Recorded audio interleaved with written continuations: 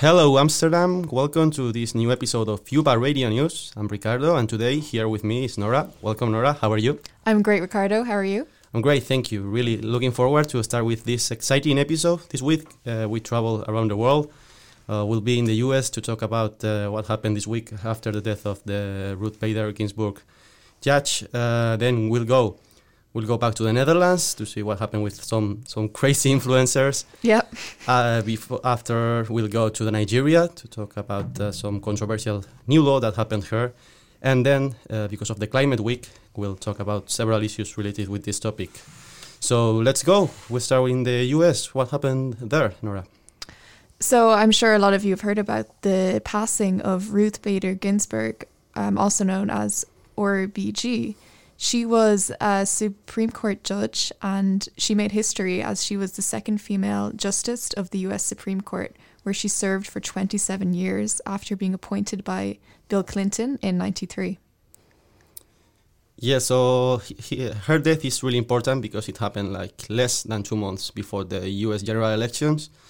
And it is relevant because it's the president who chooses the candidate to replace her, and then the US Senate approves it. And then the discussion about who should replace it and mainly when it should be done has started and has increased again the tension in an already complicated context because of the election, because of the protest related to the Black Lives Matter movement. We see what happened with the Breonna Taylor protests. And yeah, so the Republicans want to nominate a new judge before the election, and therefore taking advantage of the majority in the Senate, so they can increase the conservative majority there. Yeah. Currently, it is 5-4, so it will go to 6-3. Okay. But obviously, the Democrats claim that this decision should not be taken before the election, and the new president should be the one doing the nomination. Yes. Okay. So Trump basically wants to have someone else elected as the new judge before he himself. Yeah, exactly. Is up for election. Yeah. Yeah, and the problem is like obviously the Democrats' argument is the funny thing is that this same situation happened 4 years ago. Oh, really? Yeah, okay. Yeah, because Obama aimed to appoint a progressive judge 11 months before the election, and the Republicans blocked it in the Senate, saying that it shouldn't be done in an electoral year. In fact, this is so funny. Mitch McConnell, who is the leader of the Republicans in the Senate, said 4 years ago, and I quote, "The American people should have a voice in the selection of the next Supreme Court justice." Now, he says that the new judge should be appointed just less than 2 months before. Okay. So the Democrats are considering this hypocritical, of course. Yeah, exactly. Yeah. They think this is like a great exercise of hypocrisy and a new attack to democracy. And their strategy is trying to push Republican senators to swing their vote and block the appointment. Even former President Barack Obama released a video with this purpose. And the thing is, they need 4 Republicans to switch their vote to overturn the Republican majority. And even though this is another really brilliant thing, according to Forbes, 17 Republicans senators said at one time or another that they will oppose confirming a nominee this year. But now just two female senators. So far, Senator Collins from Maine and Senator Murkowski from Alaska have opposed the nomination before the election. The thing is, the Democrat hopes were put on Senator Mitt Romney, the only one Republican that voted against Trump in the impeachment. Mm-hmm. But sadly for them, on Tuesday he said that he will back President Trump in this issue. Yes, okay. And am I right that Trump said that he would elect a woman? Yeah, apparently she's electing a woman, but a really conservative one. I actually would like to point out that the decision is extremely important because obviously the Senate, the Supreme Court has a decisive role in so many issues that literally determine the US policy for the next decades. Yeah. And it is also crucial, and this is really important in this case because it has the last word in case that there are some controversies in the result of the election, or maybe a tie. They are the ones who have the last word. And yes. Yeah, and we've seen Trump saying that maybe he won't accept the result if he doesn't win. So this is really scary. What does that mean? He won't accept the result? We don't know, and probably we don't want to know. But yeah, Nora, you know that controversy is everywhere. We don't know to go that far. We don't need to go that far. Yeah, we have controversy as well in the Netherlands. Yes. So what happened with some influencers and some hashtags? Tell me. Yes. So basically, there is this influencer called Famke Louise. She's a singer and also an influencer. And this week, along with some other Dutch celebrities, she was recruited by a group called Virus Truth.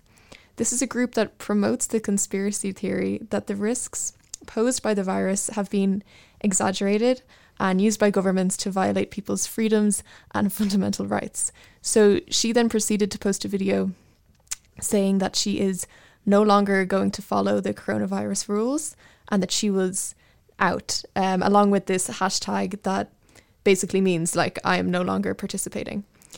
And the reason why this is sparking a lot of controversy is because earlier a few months ago, she was paid by the Dutch government to do to do a TV spot promoting coronavirus restrictions. Well, like she was paid a few crazy, thousands. Yeah, and then recently she was on a TV show.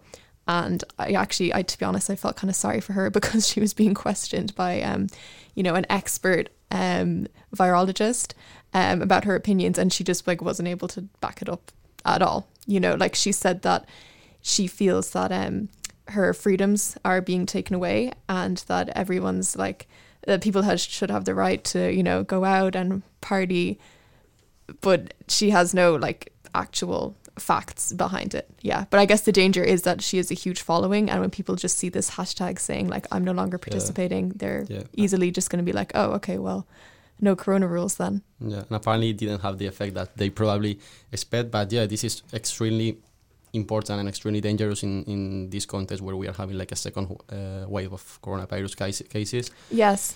And yeah, we should reflect about how important is the role that influencers and famous people, their capacity to influence people, and just trying to take advantage of such a sensitive topic to increase their focus or their spotlight. It's I guess, I mean, in a way for her, like, I don't know, maybe she just did it because she wanted attention. Like, I didn't know who she was until this happened. Yeah, but I think the real danger is like, okay, whatever, like having opinions on coronavirus, I guess, is fine. But when people start to bring in conspiracy theories that are completely false and spread it to such a huge following, like that is a very big issue. Yeah, actually, have you seen this was trending in Netflix this week, the Social Dilemma documentary? Yes, this reminded me of it. Yeah, because like there's every day we have so much news about the coronavirus from scientists that are actual facts, but a lot of people continue to believe the conspiracy theories because, I don't know, I guess they're more interesting in a way. It's more interesting for people to think that there's this that the government is part of this huge conspiracy that's trying to restrict them. So from Yuba Radio News, we encourage you to check the fact check the Netflix documentary. Yeah, it's definitely interesting. So yeah, let's see how this evolves. The thing is, like, apparently these influencers retracted themselves and say sorry. So yeah, I mean, better later than never. So and we're going to a completely different place now to talk about another controversial issue. We're going to Nigeria. Mm-hmm. I don't know if you heard about it, that they have passed one of the states of Nigeria, the state of Kaduna, has introduced a new controversial law related to raping, and it's basically that men convicted of raping will be surgically castrated, which basically means that their testicles will be removed surgically. And apart from that, those convicted of rape children under the age of 14 will also be executed afterwards. Oh, so they'll death be penalty, surgically castrated and then also executed. Yeah. Okay. And is this because has there been like a recent surge in rape cases in Nigeria? Exactly. This is like a strong punishment comes as a response of the increased number of rapes in the country. Last December, the Minister of Women's Affairs said that 2 million women and girls are raped every year in Nigeria. Oh my gosh. And the coronavirus crisis has made the things worse. Later in June, she stated that because of the coronavirus lockdown and obviously women being forced to be locked with their abusers. Yes, because a lot of the time it's someone that they're related to, Yeah, so the numbers say that the rapes have spiked to 3 times. Oh my God. God. And the Yeah. situation, is so extreme that also the Nigeria's governors declared that the levels of sexual and gender violence against women and girls constituted a state of emergency. Yeah. God, okay. And has this happened in other countries? Similar punishments? Yeah, even though it sounds crazy, it's not the first time that a measure like this is debated worldwide. In fact, here in Europe, in the Czech Republic, offers voluntary surgical castration to violent sex offenders. Voluntary? Yeah, voluntary. They can do it if they want. And Too many of them choose that. Yeah, and Indonesia as well authorized chemical castration 4 years ago. And even some states in the US have legal provisions for chemical castration. And chemical castration basically means the using of non-permanent medication to reduce the levels of testosterone. Ah, okay, right. Okay. And what do you think about this? Do you think it's a fair punishment? Yeah, I don't think. I mean, even though some studies suggest that surgically castrated sex offenders are unlikely to reoffend. First, I'm going to talk about the opinion of the people in Nigeria. There has been a lot of voices against Sado that because they define it as populist and even as legislative sadism. Yeah, some activists remain that most of the rapes, and this is really important, happen within the marriage. Yeah. So this measure will drive to less reported raping cases because imagine if a woman comes forward and reports an abuse, and there is such a strong punishment, probably she's going to have consequences on her family, on her community. Yes. So it probably would have the course. contrary effect. Yeah, and even the same for pedophilia. Like a lot of the time, it is done by someone that's in the child's family. Yeah. So if that was their uncle or something, like I'm sure that the child would be very afraid to report it because that's like, you know, it's within that family. That's something that's the rest of the family are probably going to try and protect. Yeah, and the case of Nigeria is especially relevant as well because I don't know if you know it, but it's one of the countries with the highest rate of child marriage in the world. So this law is not clear at all what will happen in cases of like your wife is literally a child. Yeah, so, because I guess if they're married, it doesn't count as pedophilia. So I think it's like a really difficult situation, but this is a good piece of news. I think that might open a really interesting debate. I think this is like an issue where people might have like really strong opinions. So what do you think about it, Nora? Well, I think that it's very harsh and I guess it's quite disturbing to think about. I mean, I think in like a perfect world, it would be great if men, or not just men, of course, women also, if people didn't commit rape or pedophilia because it's a bad thing to do and because of the terrible consequences that it will just have on society in general. But of course, a lot of people, you know, sadly don't think about that. So I don't know. I mean, if this is the best thing to do in that situation, maybe it's good to kind of instill this fear in people, I suppose, that they're thinking like, okay, well, if I do this, there are some really, really big consequences.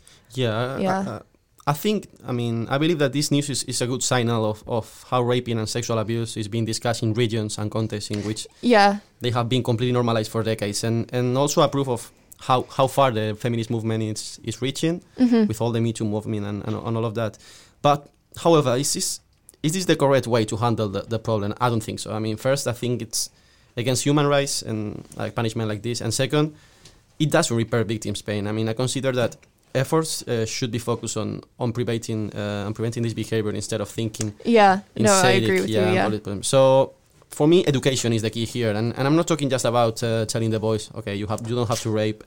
But also, we have to encourage them to reject sexual abuse and any kind of sexist behavior within their closest circles. You know, a sexist joke made in a group of friends, a video in a WhatsApp group. Yes, of course. That kind of things. It has to start from the bottom. Yeah, education should be the solution. Yeah, completely, yeah. But then again, maybe the fact that they have this new law, I would hope that people are discussing it more than they used to. Yeah. And I guess like little conversations like this start a lot, you know? Hopefully that will be the case. We don't move from Africa because, as we said before, this is Climate Week, and you have some news related to that, especially in Botswana, right? Sad news. Yes, I do. So this is very sad, but in May, this happened earlier actually, in May and June, 356 elephants in Botswana, and they all dropped dead around the same time. in the country's Okavango Delta. And this was, of course, a huge mystery for months. And I don't know if you saw the pictures. It's very disturbing satellite pictures of these huge elephants that just collapsed dead out of nowhere. And then after months of testing in labs in South Africa, Canada and Zimbabwe, and also the US, scientists have discovered what caused the mass death. And this was due to the elephants ingesting, I might pronounce this wrong, cyanobacteria from nearby watering holes. And is there any influence of human action, of climate change in this issue? See, that's the thing. The bacteria, the cyanobacteria, it occurs naturally in standing water. So it isn't like something that's completely new. Yet sometimes it grows into large blooms. And these are known as toxic blooms. But scientists have warned that this bloom could be the result of climate change, as it's more likely to happen as the water heats up. Oh, yeah. And then I see the influences. Yeah, I know another signal that the world gives us of this climate change. We saw the wildfires previous week in the US. Yes. And now this. But you have some more sad news related to animals, right? Yes. So sadly, in Tasmania, on the coast of Tasmania, this happened since last Monday, on the 21st of September. 470 pilot whales have been found beached on the beach. Really? Beached on the beach. Have been found beached on an inlet on the coast of Tasmania. And so far, about 400 have died. And this is one of the largest ever strandings recorded. Yeah. So about 60 whales have been pulled back into the sea using slings. Yeah. Well, sorry, it was 60 a few days ago. Now the number has gone up to about 90. So about 90 have been escorted back into the sea by rescuers. And which is great and everything. But see, the problem is that at the moment, scientists are saying that the most ethical thing that they have to do with like the hundreds of remaining whales might be to euthanize them. Yeah. Because you see, the thing is the whales are huge. They are like about 7 meters and can grow up to 3 tons, and it can take weeks for them to die. And they die slowly because their weight crushes them and their skin begins to blister in the sun. Yeah. And see, also the problem is the longer that the whales are lying there on the beach, the more difficulty that they have adapting to the water once they're in, because it could be that by the time they pull the whales back into the sea, they're too tired to swim. And so that's the problem. So the scientists are saying now the best thing that it might be to do is just to put them down and then afterwards dispose of their carcasses back into the water. Yeah, hard decision, but probably would be the best thing. Going on with the climate thing, what is happening in New York right now? Yes, so a lot of you, I'm sure, have seen this image of what is now called the climate clock in New York City. So this marks the beginning of Climate Week in New York on Monday. The 2 artists behind the clock are called Gan Golan and Andrew Boyd. And this is in Manhattan's Union Square. Mm-hmm. And it's very, I have to say, like I'm sure you've seen it, it's very morbid. It's very scary seeing this. So instead of telling the city exactly what time it is, it tells the world how much time we have left until the effects of climate change are irreversible. Wow. So at the time that it was unveiled at 1:30 p.m., the clock read 7 years, 101 days, 17 hours, 29 minutes and 22 seconds until our carbon budget. So the carbon budget is like the maximum amount of greenhouse gases that can be released until warming is limited to like a sustainable level.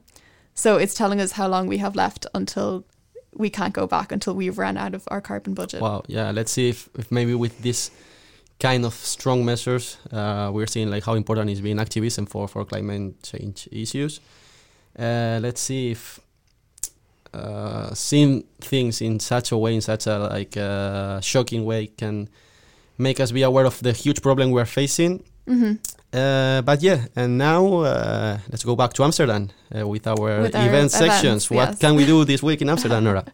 So on Tuesday, the 13th of October, Room for Discussion is meeting with Mrs. Ayaan Hirsi Ali. And she is a woman who spent her youth in Somalia, Saudi Arabia, Ethiopia and Kenya before seeking asylum in the Netherlands. So she has now received refugee status and has fought her way to Leiden University, where she studied political sciences. And she's known as an activist in fighting for Muslims, women rights, and especially fighting against forced marriages and female genital mutilation. So Room for Discussion will be interviewing her at 7 p.m. and this will all be online. And for more information, you can check out their Facebook page. Yeah, definitely check it because it sounds like really, really interesting. What else? Yeah. And then also on Friday night, on the 1st of October at Zoku, at 6 p.m, there will be live jazz music on the rooftop with a gorgeous view of the city. So that's on Friday, and you have to book a space beforehand. Yeah, interesting as well. So this has been Yuba Radio News, and as every week before leaving, where is the fun fact of this week? Oh, yes. So the fun fact for this week is, you may not know this, but Brazil's president, Jair Bolsonaro, lives in a palace with a lot of pet rias, which is an animal similar to an emu. Yeah. And in July, he was bitten by one of these birds. Really? Yeah, when he was trying to feed it while taking a stroll around his palace. Yeah, crazy. Yeah. I don't know what I suspect, that we're going to have a lot of Bolsonaro in this final section. So thank you everyone for listening, and we'll be back next week.